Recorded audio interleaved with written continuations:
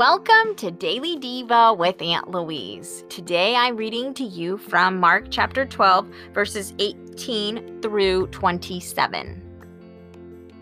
Some of the Sadducees, a religious group that denied there was a resurrection of the dead, came to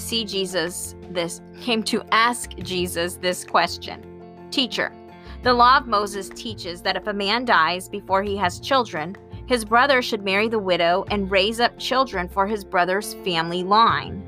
Now, there was a family with 7 brothers. The oldest got married but soon died, and he had no children. The second brother married his oldest brother's wife, and he also died without any children. And the third also. This repeated down to the 7th brother, none of whom had children. Finally, the woman died. So here's our dilemma. Which of the 7 brothers will be the woman's husband when she's resurrected from the dead, since they all were once married to her?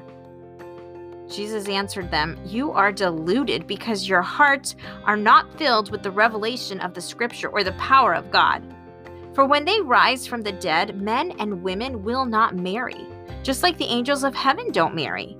Now concerning the resurrection, haven't you read in the Torah what God said to Moses at the burning bush? I am the living God, the God of Abraham, the God of Isaac, and the God of Jacob." God is not the God of the dead, but of the living, and you are all badly mistaken.